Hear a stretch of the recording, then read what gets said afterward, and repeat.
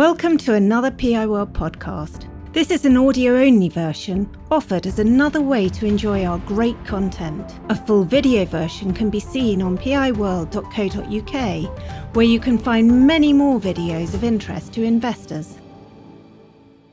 We'll canter through the presentation. I shall do first half highlights, Karen will do the financials, and then I'll do the strategy and outlook. The at a glance slide shows that the group has continued to develop on a number of fronts as we execute our long-term strategy.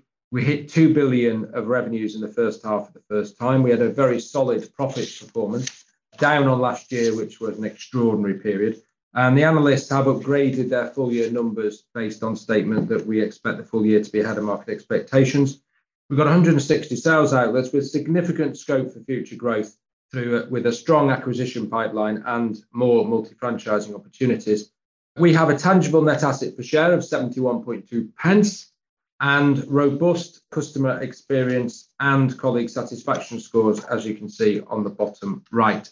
In summary, we think we've got a scaled, well-invested, technologically powerful business that is enabling us to undertake further consolidation of the sector. In terms of highlights, the group, I believe, has executed well in the period. We've seen further growth through portfolio management, developing our new Toyota market area in the west of Scotland, which commenced in April. We've got our first dealership running in April, second dealership next week, and we've got another one to build out.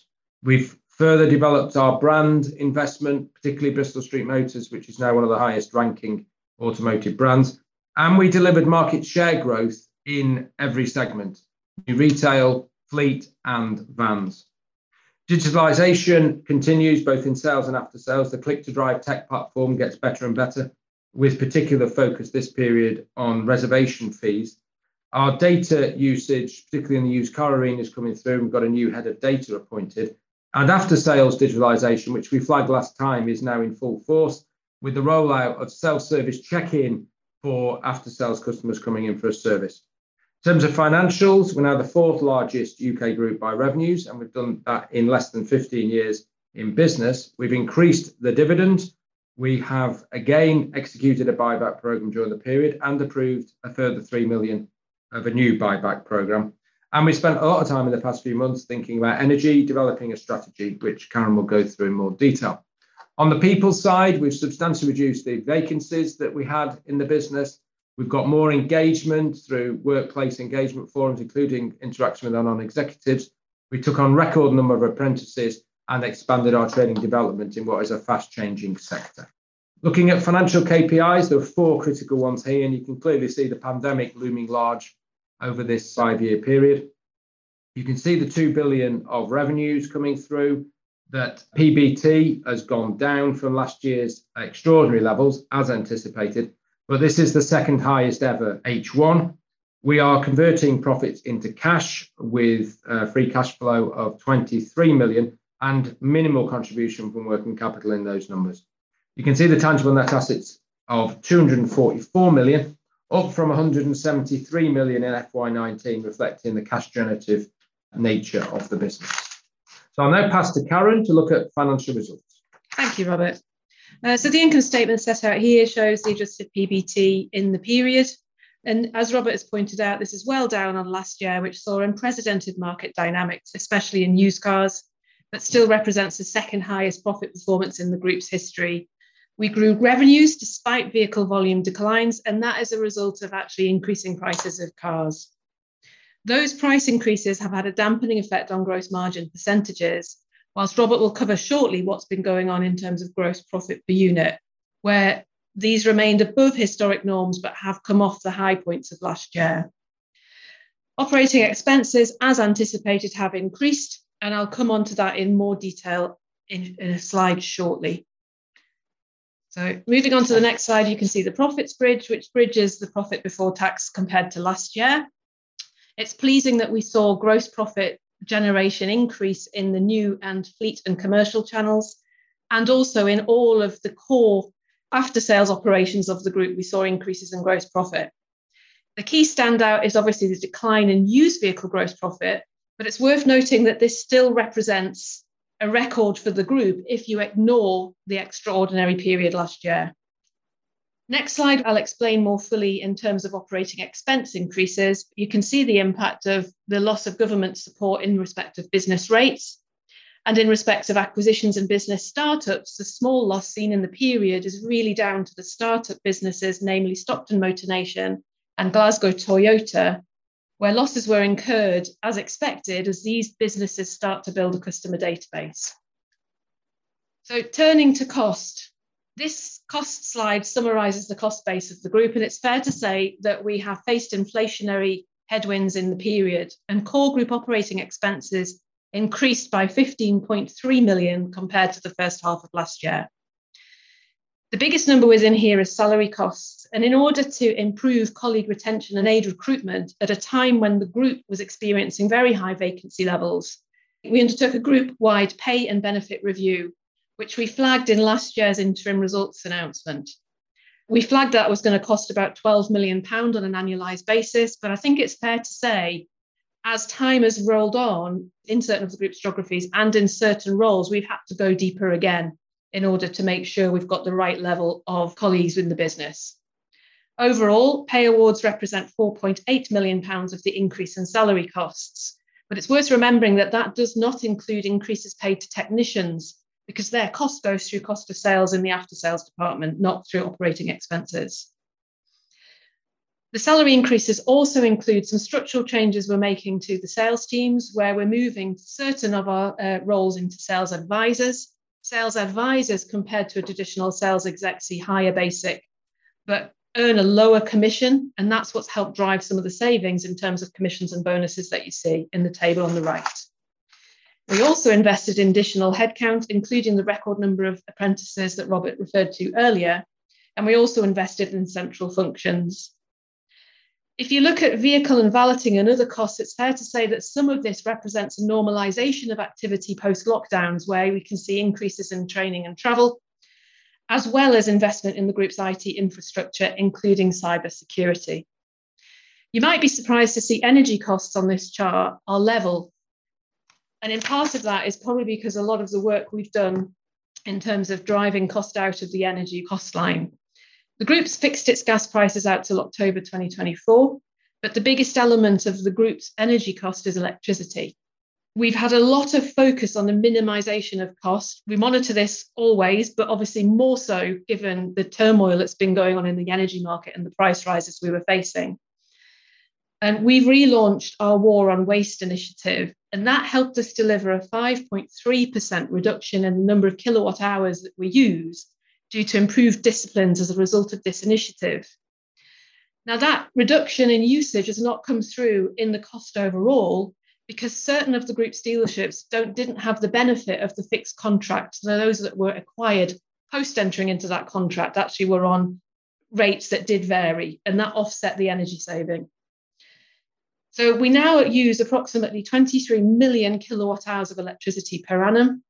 And in the face of what's going on in the energy market, we've looked at our purchasing strategy and developed some medium-term targets to source 40% of the group's energy requirement from off-grid generation via a power purchase agreement direct from a supplier, such as a wind or solar farm. And in addition, we're looking at a £3 million investment in solar panels to produce a further 10% of the group's energy requirements.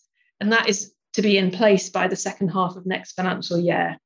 So turning on to how that all translated into cash, operating profit was converted into free cash flow. Working capital overall saw very little movement, with increased inventory and debtor balances due to timing and sales activity offset by related receivable balance increases. We paid £4.8 million of taxes and £3 million of interest in the period. And you can see how we used that cash in order to deliver on our capital allocation disciplines in terms of acquisition growth and also in returns to shareholders. More granularity on our capital allocation discipline is given on this slide. And we prioritise acquisitions and growth and reinvestment in operations.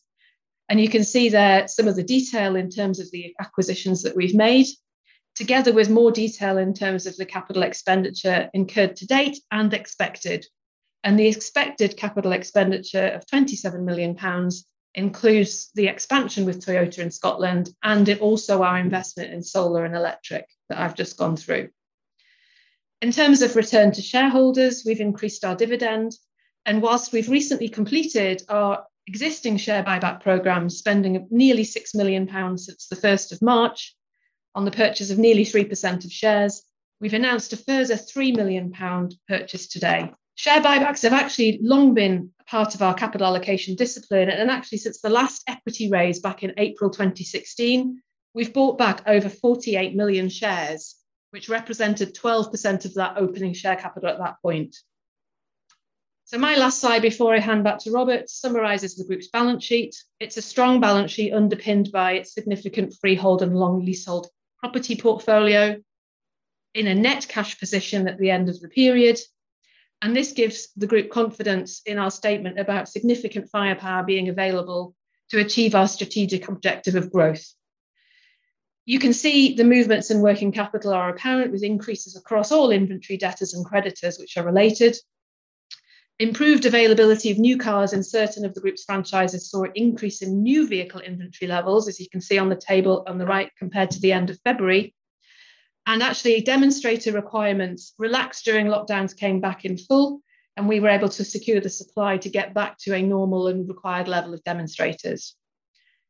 As anticipated, actually, we saw used vehicle prices move to impact and reduce our used car stock overall in terms of value. However, we actually have more units in stock at August than we did in February, helped by our strategy to ensure a good supply of vehicles for sale. The pension scheme remains fully funded, even after the turmoil of recent days, but it's fair to say we've probably been actively managing our investment portfolio more closely due to LDI investments and need to make sure that they're collateralised. I'll hand back to Robert now to go back through strategy. Okay, here's a picture of our new used car operation in Stockton, branded Bristol Street Motor Nation, which has got off to a good start. The strategy of the group has not changed in the last 12 months. We had a full strategy day in September and concluded there was no fundamental changes required. We just need to continue to execute. So this slide remains as is. And I think we've made progress in all areas, including the 3 sustainability goals at the bottom, which we see very much as being at the heart of the business and nothing exceptional. This is just what good business practice is. And we're making good strides in terms of increasing the sales of electric vehicles for our manufacturers, reducing our environmental impact, be that landfill or energy usage, and then doing work with our colleagues in their communities to actually promote the local communities and to promote our brand within it. We turn next to UK market trends. This is quite a busy slide, but crucial. UK new car supply has never been out of the news in the last 12 months. We're now faced with continued supply weakness in new cars, a 1.6 million market. If you go back 10 years, people were predicting a 3 million market. This, however, should not be seen overly negative, because actually we have seen substantial margins as the demand pull model gives us better margin than the old supply push with pre-registration and margin destruction. The lack of new cars over the last few years has directly impacted the vehicle park, and particularly used vehicle supply in the 0 to 3 year age bracket, and also to some extent after sales, as we'll see. And certainly there is some contribution to used volume declines due to supply, but not all.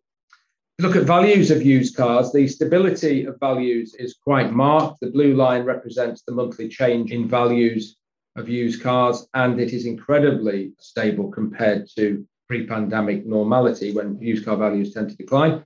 The yellow line shows the incredible acrobatics of used car values last year, when we saw substantial increases in values. In fact, used car values today still stand 11% higher than this point last year. The stability, though, is clearly marked. On electrification continues to increase as a percentage of sales, 14% market share in the period, as supply and production is moved to meet emissions targets on the manufacturers. I think we'll all pay a lot more attention to electric vehicle numbers, but clearly the crucial one for us is the vehicle park, because the vehicle park drives after sales. And we have seen a drop in the vehicle park during the post-pandemic period due to lack of supply, particularly in the 0 to 3 market. And that has and is going to have an impact on used vehicle supply and prices and I think will help underpin prices in used vehicles for about 3 or 4 years. The vehicle park is now expected to grow between 2022 and 2032, but let's just look at the percentage that battery electric vehicles will make up of that vehicle park in 2032, 35%. So we are looking at a glacial change in the vehicle park. If we look at our performance in sales, you can see the group like-for-like numbers were back in every area compared to H1 last year. That is pretty well new car supply related. We beat the SMMT numbers in every channel apart from new retail, where Ford, which are a big part of our portfolio, particularly underperformed with lack of supply of Ford and Fiesta. Though notable, the SMMT numbers came out today and Ford saw the highest growth. So these things are volatile at the moment rather than marked long-term trends. On market share, I think if you look at the bottom left, you can see we grew our market share against our full year numbers for last year in private retail by a touch, significantly in fleet cars, where we have started a new business unit dedicated to public sector supply, which is certainly increasing our share of the market. But then the real standout number for me is actually in vans. We hit 6% of the new van market, up from 5%, and we believe we are the UK market leader in vans. If you look at margin per units, top right, you can see that we're off the highs of H2 2022, but still at historically very high levels of margins in all channels. In terms of gross margin percentages, I think the thing we need to discuss is used gross margin percentage, which actually fell to 7.9%. The gross profit per unit is off a touch, but the selling prices have materially changed, and that is diluting margin on a percentage basis. So in FY20 first half, our average used car was selling for 14,500. It's now selling for broadly 20,000. And while there's some franchise mix in there, that understates the effect of the price hikes really, because we're also selling a lot more older cars. So used cars remain very much on the high side in terms of values. Then to after sales, it's clearly a key profit driver. We've split out our petrol forecourt in Widnes for specific treatment because it was starting to impact some of the trends when we looked at the segments. And you can see we increased revenue by 93% and actually increased litrage by 80%. We took the decision to undercut the high petrol prices that were set by the local supermarkets. If we look at service in particular, you can see like-for-like growth in revenue and in gross profit. Margins fell as expected because we're paying higher rates of pay to technicians, but pleasingly, we have recruited a lot more technicians, which is therefore driving the growth that we're seeing and was clearly necessary. Bottom left, you can see the revenue mix, and you can see warranty sales, which is work done and billed to manufacturers within the warranty period, is down 8.1%. This is a direct reflection of the declining 0 to 3 year park. The most pleasing number on here, I believe, is the fact that we've grown our retail revenues in service 3.4%, which actually, if you think that people tend in their mind to think we service predominantly the 0 to 3 year warranty park, it's just not true. Our average invoice value has increased substantially by 6% because our processes of identifying work and selling it are strong. We've got 169,000 live service plans, and that tends to bring us older vehicles as well because we prioritise sales of used car service plans. Our digital conquest strategy, which we outlined this time last year, is 32% higher in terms of bookings, and that's bringing older cars in that we never sold, we've never seen before. The final element within that retail line is this includes revenues for service and repair and MOT that we bill leasing companies. And we are taking a big increased share of that market. We have a very close relationship on the fleet side and on the after sales side. And actually in the month of September, our revenues to lease goes up a significant 27%. If we look at digitalization, there's a lot going on in this space. We clearly have 50 software developers and robotics engineers in-house, but we're also using some external resource as well to increase the pace. Our used vehicle analytics, called Virtual Analytics, has been profiled previously, and it's setting pricing strategies to maximize profit per day. One of our issues, I think, in the last 6 months is we've been selling highly desirable cars too cheaply, and there's a margin opportunity of actually getting those pricing strategies right. We've got the data in development and out there now. So we've got complete transparency for customers, whether online or offline, in terms of the part exchange value. I use this system and you'll see a red dot in the middle. You can click on that, see the car and find out why we're not maximising profitability on the back of that. In terms of online sales, we're not a big fan of online retailing. We find it low volume. However, we're a big fan of £99 reservation fees on used cars. The customers can do that online or in our concierge personal shopping service or in a dealership, and it's much more important than pure online. We took 1,500 reservation fees in the month of August with a 60% conversion. I've just mentioned the concierge service. These are personal shoppers based here in the Northeast, and they guide customers who are online, who are struggling a bit, to either complete their journey online or to provide them with information to complete their journey in another way. We think we've doubled online conversion by adopting that 12 months ago. Finally, we undertook an acquisition of wiperblades.co.uk, which bizarrely sells wiper blades. It's been integrated into our Ace Parts business as excellent organic strength and has given us the ability to buy cheaper wiper blades. The next focus is the colleague focus, because everything that's actually delivered by our business, be it software development or customer experiences, is underpinned by the people within the business. And we've got to make sure we have the right people with the right numbers of people with talent, energy and drive. We've made some decent progress here. Our vacancy levels have dropped from 500 to 400, 6% now of the total colleague planned headcount. And I think that's getting more normalised. That's certainly going to help us deliver gross profit. We're getting good feedback from employee colleague forums, including our non-executives attending those. And really one of the key areas of concern is work-life balance, which is still a major topic. And we are now piloting 4-day working weeks to try and provide greater balance and to help retain and recruit. We've clearly got an undertaking in the year, a pay review across the piece, which we flagged about this time last year, actually. We've clearly got to be cognizant of the impact of the national minimum wage, which is impacting a significant number of colleagues and an increasing number of colleagues as it goes up. Our Great Place to Work score of 86.6% is very strong, and we're very happy with that. Clearly, we're in a sector that's undergoing massive change, technological electrification. So we've got new roles, new skills, and need to change roles. We've increased our investment in training and development, record numbers of apprentices appointed into the after-sales departments, a lot of investment in EV specialisms. We actually took over 200 apprentices on in the past 6 months. We've expanded our management development programs because we fully anticipate that we will be growing the business, and we'd much prefer to use our in-house talent and to make sure that the new managers are appropriately trained and developed in advance of management roles. So we're making good progress on that. And everybody in the group has access to online personal development programs, and we're really trying to foster a culture of success and opportunity. Return to current trading and outlook. I think everyone will agree September was an odd month. We had the death of the Queen. We had worries about energy hikes. We had the budget that wasn't the budget and continued new car supply dislocation.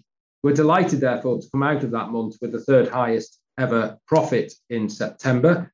And that clearly underpins H2 and our statement that we expect full year PBT to be higher than market expectations. It was a month of volume shortfalls and volatility in new car markets. We were waiting to the last day for some of the cars to arrive. However, margins remain very strong. Our order banks remain very strong, particularly on new retail cars. Used car demand, as it says here, we felt was subdued in the month, but margins remained strong and pricing resilient. Service benefited from the fact we have more technicians, but we did lose a day of production due to the closing of the business during the funeral, but things are going well in service. So where do we go from here? One of the common questions is, when will new supply come back? And the honest idea is, I don't know. And I don't think there's a person alive on the globe who actually knows when new car production will get to normalised levels. I think we should just expect it to gradually over time normalise. That should therefore, that continued constraint in new vehicle supply, underpin used vehicle prices and the shortage of used vehicles currently. And that's going to last for quite a number of years. We've got to be cognizant of demand, and is this subdued nature of used cars in September on the demand side going to continue? And we'll have to see. On the cost side, the government action on energy for the next 6 months for business is very helpful. The national insurance reduction is very helpful from November, but we're clearly cognizant that the cost of living issues could very well put pressure on pay. That will be exacerbated if there's a high national minimum wage settlement from next April. Clearly, we'll have to review these items and do our business planning and update the market in due course. Finally, we've got a strong pipeline for growth, both through multi-franchising opportunities, which we continue to work on, but also we've got a good pipeline of acquisition opportunities. We're also talking to a number of new franchises, which we currently don't have, which I would be fairly confident we'll be able to bring some new franchises into the business. In the period, actually, we did bring LEVC, which is the Geely-owned London electric vehicle taxi company, into the portfolio in our taxi centre business.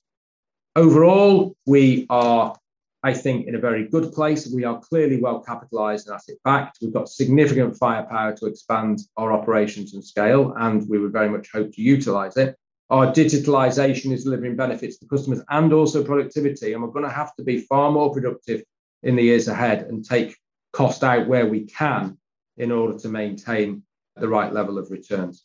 We are building a culture of success and confidence, and the people focus is critical if we're going to be successful. So we are excited by where we find ourselves. The pace of change is significant, but there is a high level of opportunity. Thanks very much, Robert. So we've got lots of questions. How is your retail market share up despite like-for-like versus SMMT being down? Good question. Mm-hmm. And the answer is because the market share is compared to the full financial year last year, whereas the like-for-likes are versus H1. In addition, the market shares reflect the growth of the group in terms of non-like-for-like growth, i.e. new entities that we bought over the last couple of years. And are you exposed to an inflation risk with your service plans? And if so, what level of inflation have you budgeted for? That is another good question. It is. And the answer is, if you fix your service plan cost in advance for 3 years, you have definitely got a inflation risk insofar as costs may go up and service plan revenue won't. So I think that's fairly self-evident. Clearly, what we are doing is looking at the cost of the service plans we're now putting on, and we obviously have to be wary of price elasticity insofar as there's no point us putting our costs up when in reality we might therefore lose penetration. And you've got to bear in mind, if somebody comes in for a service plan, and let's assume it's $14.99 a month, yes, that's elements fixed and you've got an inflation risk. But when you actually then identify further work or tyres or whatever it is, you can build your inflationary increases into the quote that you therefore give the customer. So we want to do the work, not lose the work. So it's not all downside. The upsell can effectively be inflation-proof. And are you seeing any impacts from higher interest rates and potentially lower credit availability on affordability and purchasing decisions? And what impact would you expect from, for example, a further 2% rise in base rates? Well, if Karen deals with that from a financing of our business standpoint, and then I'll talk about sort of the demand aspect. Yeah, so financing of our business, remember, we're swapped out at 50% of our underlying loans at the moment. So we're protected in some ways from interest rate rises, but clearly on the unhedged element, we aren't protected. So we will see our interest rates go up. Manufacturers, you'll not be surprised to hear, also increase interest rates on stocking, albeit clearly there is low levels of new vehicle inventory at the moment on which we can pay interest, given we're largely delivering what is pre-ordered at the moment. Yeah. And in terms of impact of interest rates, it's a complex area. We have had finance companies raising the interest rates on finance. We have pretty well passed those on to customers to date. I'll give you an example. The BMW APR on used cars is now 11.9%. Citroën produced some new car offers this week. New cars at 9.9%, which is high. There's an impact on our business insofar as we've come to the conclusion that 0% finance, which is our killer used car offer we use periodically at events, is not sustainable because of the subsidies we have to pay. So clearly I'm to move on that. Yeah. I think there are a number of things. We have seen no evidence whatsoever of reduced credit acceptances to date. My statement would be it's early days. In terms of future interest rates, we'll just have to take those as we see them, and we'll have to make a judgment about whether we pass those further on to the customer or whether we actually reduce our income from finance commission volume bonus. And that's something we'll have to consider as and when those rates come in. My overall view in terms of affordability, let's take new cars. The interest rate element of the new car PCP is never, in my mind, the biggest element. The headline price and the residual value are the two biggest determining factors. And we watch with interest where exchange rates with the euro will land. Are we going to see further price hikes? We've definitely had price hikes in new cars. And I think that does point to affordability issues for customers. And new car order take has definitely slackened. On used vehicles, I think interest rates are quite important. But what you tend to find in used vehicles in recessionary environments is that you get a switch of new demand into used demand. So used demand tends to be quite resilient. But clearly, if more and more of real wages end up in mortgages, for example, that leaves less disposable income, and you've got to think that used car demand might slacken. Did that happen in September? Very, very difficult really to say, because there was just so much going on. I think people were scared witless about energy and clearly were upset by the death of the Queen. So I think we have to see how it goes for the next few months. I remember selling cars on 15.9% mind in previous high interest rate environments. So you do sell cars in high interest rate environments. And in your cost breakdown on slide 9, can you confirm that the PP&E depreciation falls under other? Do you expect IT spend to continue growing ahead of inflation? We have done a lot of investment in IT, actually, and it depends, actually, because we do use suppliers who will be facing the same inflationary pressures that we are. So we'll be looking potentially at further price increases for those suppliers to our IT functions. I think there has been a step change in terms of investment, in terms of our cybersecurity and in the people to support that, which I would hope not to see again in as much. But as I say, suppliers are facing inflationary headwinds just as we are. And what we've got to do is we've got to use our IT capability and our software capability to take cost out. So the prioritization of work is around making us more money, be that increasing revenue, increasing conversion, or reducing cost. Thank you. And I understand the term agency model. Can you cover a wide variety of arrangements? If possible, please could you discuss the Mercedes-Benz model and whether you expect it to be typical going forward? I think you can get awfully et up about this agency model thing. I think we need to stick to basics. There are a couple of different legal formats, which I don't suppose we should really get into here, because I don't really think it makes much of a difference between genuine and non-genuine agency. Mercedes-Benz is, as it happens, genuine agency. The fundamental points are that we receive income on selling a new vehicle. The vast bulk of new vehicles will be sold in dealerships because, frankly, online retailing of anything in our sector is weak. So dealerships remain paramount. We will have less cost in terms of stocking, finance charges. We'll have no stock, we'll have no storage, we won't be doing marketing, that will be the responsibility of the manufacturer, and we'll get a handling fee. So our turnover in new cars will be zero, and we will get basically, the turnover will be the handling fee, actually. So we'll have 100% gross margin, which will augment group margins. So fundamentally, the key difference is you will have an invoice from the manufacturer rather than for us. And I think I'll end it there, because I think that's really what it does. I don't see that it gives us any more margin exposure than we currently have today, apart from the fact it's quite much more a resilient model. I don't have to discount. I don't have to do pre-registrations. I don't have to eat into my volume bonus to fund tactical activity. It's a much more sustainable model. Now, the proof is in the eating here, and we're talking conceptual rather than reality. But this is not an issue I'm currently losing a lot of sleep over.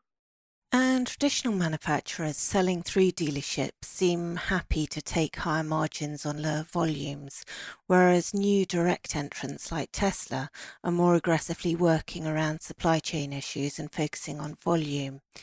How much loss of addressable market do you expect to see before the traditional manufacturers start fighting back? And do you expect to see any reversal of current trends? Well, I mean, Tesla's been quite a success, far more than I thought. But if you actually try and get your car serviced or repaired in Norway, for example, you're waiting 6 months with Tesla. So I think they've got quite a few challenges. I don't actually see the question as the reality of the situation. I think the manufacturers, be it agency or traditional, have got the same issue: is, are their cars the right product and are they price competitive? And whether it's agency or traditional doesn't really make any difference. And I mean, personally, I find Tesla cars look the most boring cars on the planet. The manufacturers are actually worried about Tesla, but I think they've got an absolute plethora of products with which to attack Tesla on that is a lot more exciting and I suspect a lot more reliable. Tesla have got massive supply chain issues. You have a crash in a Tesla, you'll not see that car for 6 months. And could you talk a little more about your apprenticeship programme? How many do you aim to recruit per year? And are they distributed throughout the business or concentrated in EV and technicians? No, I will talk about this at length. Right, so we have a multitude of apprentice programs. We've always had light vehicle technician apprentices. That's very traditional in our industry. They work in each of the dealerships, come in 16, 17, traditionally a 3-year apprenticeship. You become a fully trained manufacturer approved technician after 3 years. And that's schemes with the manufacturers. And we continue to take on 1 or 2 apprentices per outlet per year. I think that is vital. Yeah. And all that training is now heavily focused on electrification, as you would envisage. At the centre, i.e. Gateshead, we take on quite a significant number of apprentices in finance, in marketing, particularly digital marketing, and throughout the building. We find it a fantastic way of bringing talented young people in. And I spend some days in local schools. I did a school with 100 kids last week, about the careers, about the opportunities in the sector. We also do a lot of degree apprenticeships in various roles, some of which are operational and spread out through the country. The big step change we made this year is from March the 1st, we took 120 customer services apprentices on, which we've never done before. So these were over and above our headcount in the service departments, provide extra resource in the service departments, provide better customer experience, and to bring talented people in to train them over 12 to 18 months to be fully fledged in the area of service reception, service advisors. And we've got some absolute talent that's come through that way. And I don't think we'll do the same next year, because I think we've now got a pipeline that we need to sort of work out where they go and what we're going to do with them, though I think they will naturally be absorbed into the service advisor ranks. But we'll certainly be taking on well over 150 other apprentices in the next 12 months. Would it not be simpler and scale building to call all businesses Vertu? Absolutely not. No, that would be nonsensical as it happens, for a number of reasons. One, there is a difference in perception and market, and indeed core marketing strategy, between premium businesses like BMW, Audi, Mercedes-Benz, Jaguar Land Rover, and the likes of Citroën, Peugeot, Vauxhall, Ford. And you want to be able to do very different things. Bristol Street Motors means something different to Vertu Motors. And actually in Scotland, we got Macklin. And I think personally, Bristol Street Motors sounds far too English to go and put across Scottish dealerships. So I think we've got 3 core brands. I am happy that that is the right strategy from a brand perspective. We gain benefits, so all the Vertu stock is actually on the Bristol Street Motors website, and that powers actually about 40% of inquiries, internet inquiries into Vertu dealerships actually come from Bristol Street Motors. So I think having a bifurcated strategy is the right strategy, and there will be many downsides of having one brand. I think it would stymie us. Great, thank you very much. And that's the end of questions. Robert, do you have any closing remarks? No, just like to thank our private investors for their support. I think you're an important element. That's why we do these specific talks. So thank you very much for your questions. They were excellent. And we look forward to seeing you next time.